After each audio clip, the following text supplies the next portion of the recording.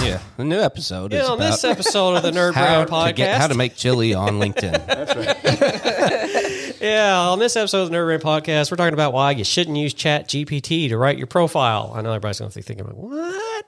But This guy's talking negative about ChatGPT. I know. So tune in and listen.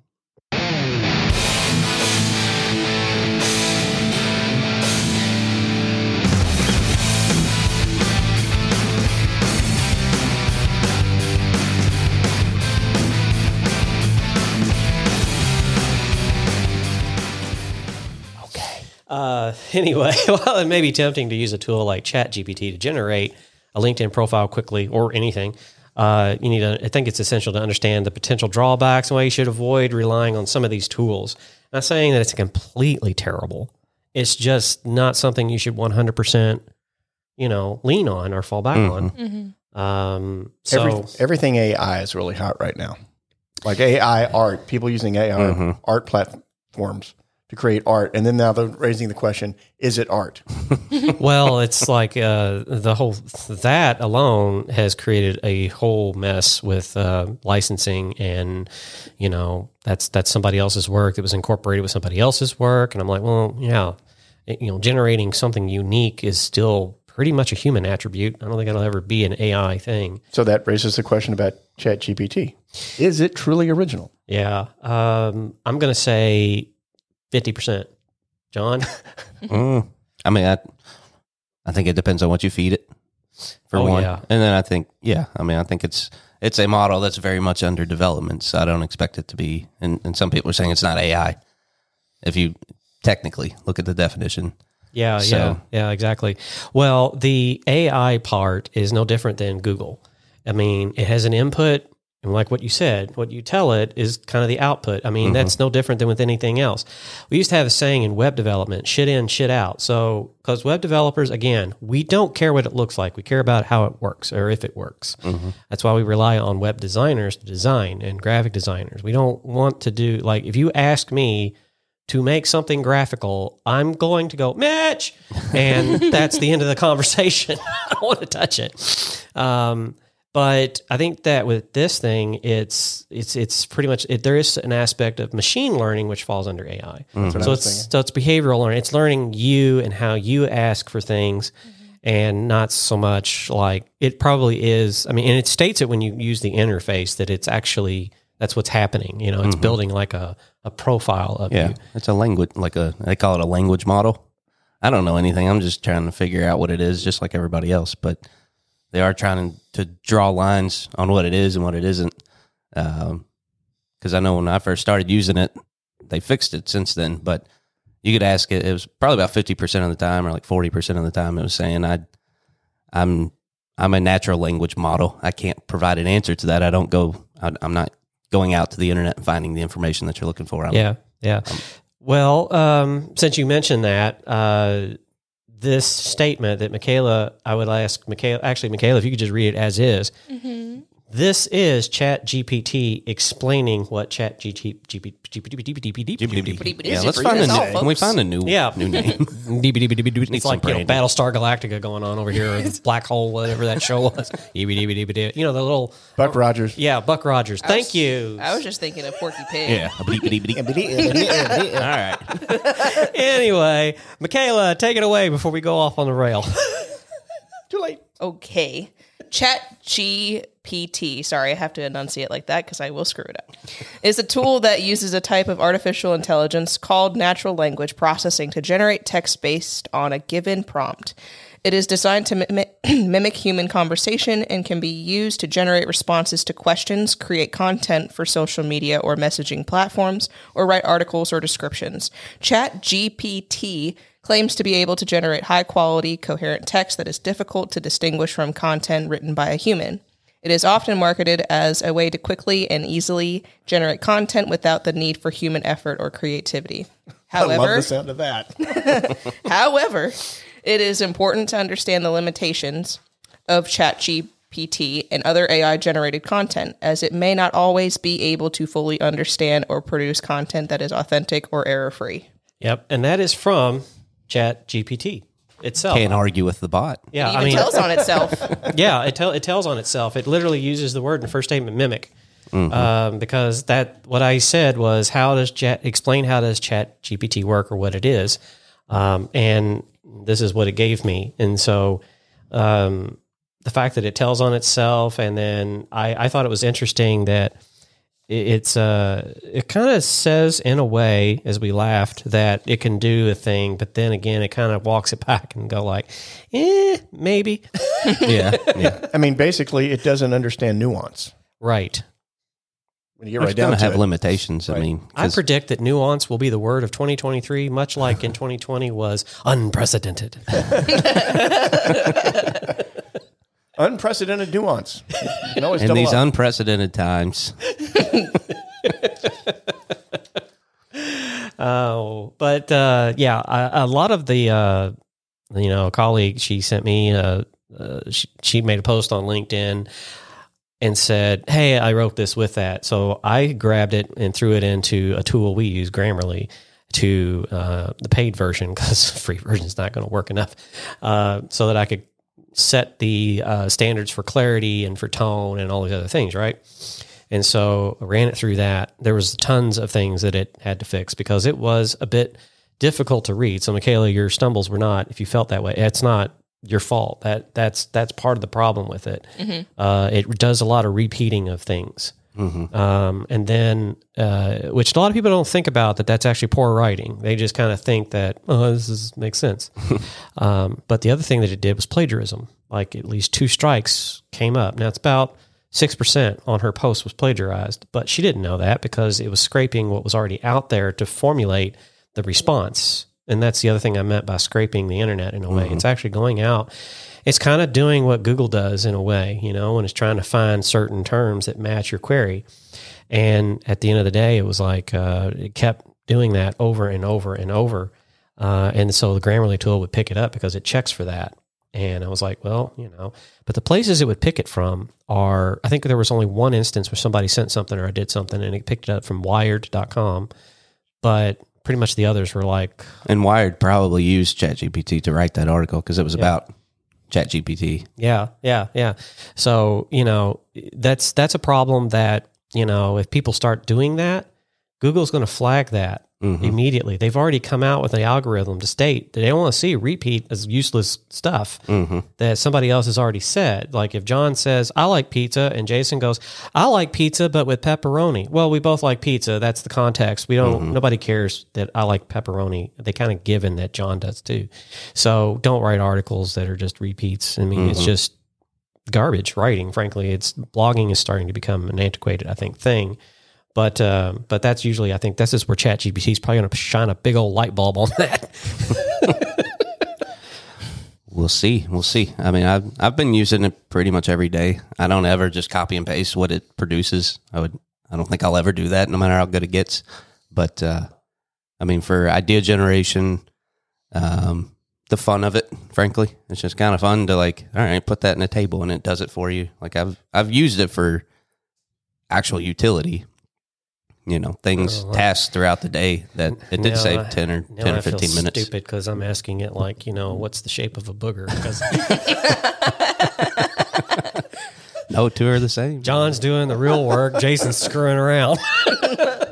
I mean, I think it has. I think it has plenty of limitations. It's like snowflakes, by the way. Yeah. There's no. That's where I was heading. Oh, Lord. I got nothing from that. I got nothing. I'm good. Somebody else take it away. Sorry. Sometimes that is not scripted, by the way. That was me. No, that was not ChatGPT. That was Jason GPT. Yeah. For better or worse, that's us being authentic. It's true. Thank you, Mitch, for saving that. I appreciate that a lot. So the limitations of it addressed lack of authenticity, inability to write and understand context, tailored content, potential errors, inappropriate content, like me. Importance of taking the time to craft thoughtful and genuine LinkedIn profile. So if you write it for that, I think that you just kind of hit on that. You would, you said to me that you used it for one and you spent a couple of hours just going over the post because you were like, no, you did your fame. If John, Just if you're a few minutes, not hours. Okay. Well, if I you're would ever, never spend hours on a LinkedIn post. yeah, if you're in a room with John and you hear this sound come out of his mouth, then it's over. That's a no. that's a no. That's my passive no. I don't have a more unpassive no. No, yeah, the other one is just no. It's usually silence. Yeah.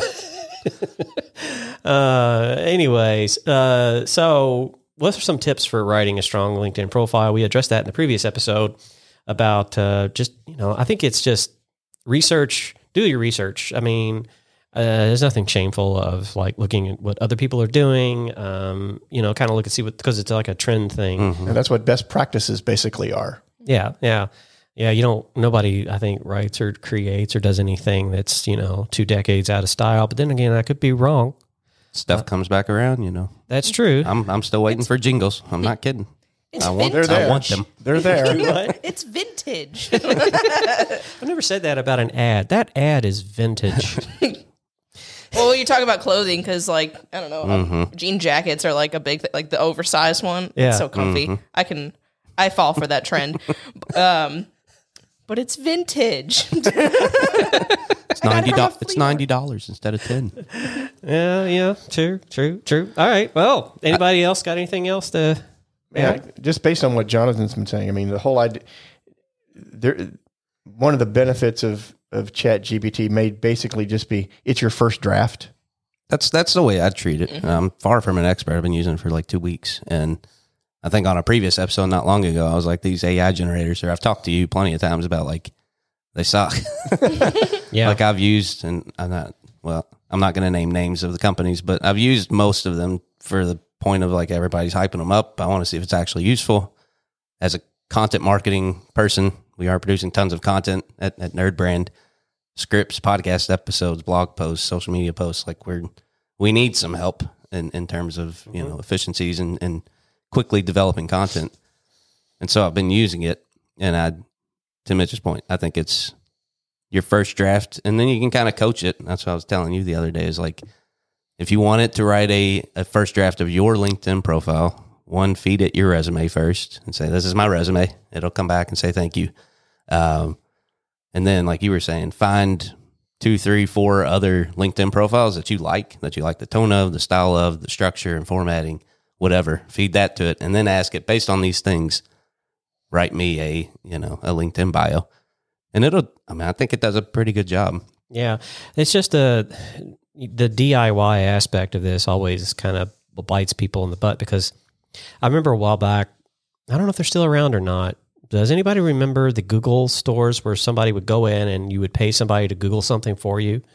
There used to be a thing. I didn't know that. I know there's the website of let me Google this for you. Yeah, there is that, which is hilarious. And I've used that, and I quit. I quit using it because people were like, they didn't get it actually. Yeah, and but yeah, you could do that. I mean, it was like an offline version of it because people just didn't know how to ask a question or to use Google. Now, of course, the engine. This is probably like, I don't know, somewhere around 2008, 10, somewhere around there. So it's a while back. Yeah. It wasn't as sophisticated. Well, that makes sense. Yeah. So, now you got full on questions and comparisons. You can ask it and it'll spit out like, results for that. But, back then people didn't know that, how do I ask this thing a question? Mm-hmm. And that's sort of where this is at right now. How do you ask it a question that actually gets you the result you want? That's where it's at. Mm-hmm. So that's why I'm like not really intimidated by it, because look how long it took Google to get to that. It took them 10 years. So, and they've got all kinds of money. It's not like they didn't try to improve it. Yeah. I mean, I'm not in the camp of like, I've seen on LinkedIn people like, oh, Google's dead now. I'm like, what? Or like content marketing is going away. No, it's not ever. I mean, it could, I guess, if these things become what the movies have made AI to be. Yeah, eventually. Netflix lost like, I don't know, 1 million subscribers, and everybody was like, oh, and this was like 6-7 months ago. Well, they bounced back with like 2.5 million new ones. They lost 1 million. They weren't really doing anything. Yeah, I mean, they released I think the show Wednesday, which, Michaela, did you ever finish that? I did. Yeah, I really liked it. Yeah, it's good. Mm-hmm. I'm going to watch, there's one that just dropped today on Edgar Allan Poe. And it's supposed to be, I think it's a fiction, but I don't know. Heck, I don't know much about Edgar Allan Poe, other than that one time that Michaela read one of his poems on our Halloween episode. You should go check that one out. That was pretty funny. But it's the new content is what got people to come back. I mean, I canceled HBO Max because there wasn't anything on there that I wanted to watch anymore. I can only watch the Batman 3 or 4 times before I go like, okay, Pattinson did a good job. Moving on. And then, Yeah, right. You watched it 10 or 12 times. Yeah, Mitch is probably thinking, you're going to say something about Henry Cavill. You're going to say something about that man should have never, he shouldn't have had that happen to him. He is Superman. To me, he's Superman. Anyways, this is where the show definitely went off the rails. But we hope Bring it back. Yeah, but we hope that we kind of, we're not like experts in AI. We don't work in AI. We're just giving our view of what we see in our experience of it up to this point. And as an agency that does do ads and branding, it's 2 separate things, but we do both. Like, it supposedly can write ad copy. Now, how well it does that's going to be funny to watch. We've never tried it yet, but it does have an engine on there that allows that. So it's going to be one of those things where we're going to like try it, send it to Mitch, and if he giggles, which he will every time, then we'll know, we'll see how the quality is. But so Mitch, you're the metric on that. Well, the only thing I'll say is that to me, advertising, marketing, branding is a very human endeavor. And you're trying to find those qualities about a brand that set it apart from its competitors or for anything else. And you want it to sound uniquely human, like a unique persona. So I kind of I'm a little dubious at this stage of the game that things like this are able to bring you that level of differentiation, that level of uniqueness, if you will. Yeah. It's just a tool. It's a tool. I mean, like ClickUp, we use ClickUp. Right. It can do a lot of automations. It makes our lives a hell of a lot easier. Slack. But it doesn't get up out of bed and we have to tell ClickUp what to do, and we have to feed it the information in order for it to be a useful tool. Right. In the same way, like somebody said, a great view of like AI and why that it could be viewed as dangerous is Ex Machina. Is it Machina? What is how do you say that? Deus Machina. Machina. Oh, yeah. She's the cultured one. Yeah, obviously. And so that movie is, when you watch it, this guy has to go out and he has to review like these robots, these androids this guy built, right? Are they whatever? And you start to think that, oh my God, they're suppressed, they're slaves, they're da-da-da-da-da. No, they're not. They end up like locking him in the cage and then leaving the building, and they're just completely without emotion because their responses are, well, that worked. I'll do that again because I got what I needed. I'll do that again. And that becomes very sociopathic. But it's not their fault, but that's kind of the machine. That's the input output, right? It's very cold, 1 and 0. It's not doing what they're designed to do. Right. It's not like Mitch said earlier with nuance. It doesn't have the emotions and pieces behind it. That's morally, it sounded right, but the response, even though you got what you wanted, that is not what you should do. That's what it said, but that's not what it meant. Well, and to be fair, that happens a lot with human written stuff too. Yeah. You may put a LinkedIn post out that you thought was very well written, makes a good point, and then you get 25 comments saying, this ain't a good take, man. You suck. I saw it happen yesterday to a company locally, trying to do one of those kind of like LinkedIn broetry posts where it's just Broetry? That's what it's called. I didn't make that up. You know exactly what I'm talking about. I do. And then all the comments were like, this is not the hot take that you think it is. And so, I don't think you wrote that with AI. So it can happen both ways. You still got to understand your tone and your brand persona and your audience primarily. Yeah. Go ahead. That's a quality that it's an extremely valuable quality. Being able to take something that's been written like that and read it and look at it critically in a way that says, I understand what you're saying, but I think it's going to be received differently. Right. Yeah, I've had a lot of thoughts that I've put on paper and then I leave them sit for a while. And sometimes I ask John and Michaela and then I go, no, I shouldn't do that. Even though I don't mean it in any bad way. It's just like, you read the room, I mean, stuff happens in our culture and society where you probably just need to not say something at some time, Oh, yeah. I mean, this post was about layoffs, which are obviously very prevalent now. And the whole point of the post was, it's your fault because you didn't make yourself irreplaceable. Yeah, and I'm like, that's garbage. Not always. Every single comment was like, yeah, but what about this situation? What about this situation? Right, exactly. And Exactly. Well, what about bad management? What about bad decisions? I sent you that article a while back because that's actually something that I was researching on and reading over the weekend because I wanted to see like what companies were laying off and all that. And this is a different podcast, but yeah, it's not what you think. It really isn't, and it has nothing to do with the people that were employed. Right. So, but anyways, that's going to do it for this episode of the Nerd Brand Podcast. We hope that you enjoyed it and laughed and giggled and learned like things like broetry. And so if you want to learn more about that and listen to more of this stuff, go to nerdbrandagency.com/podcast or your favorite app that you like to listen to. Make sure you subscribe, like, and keep your nerd brand strong.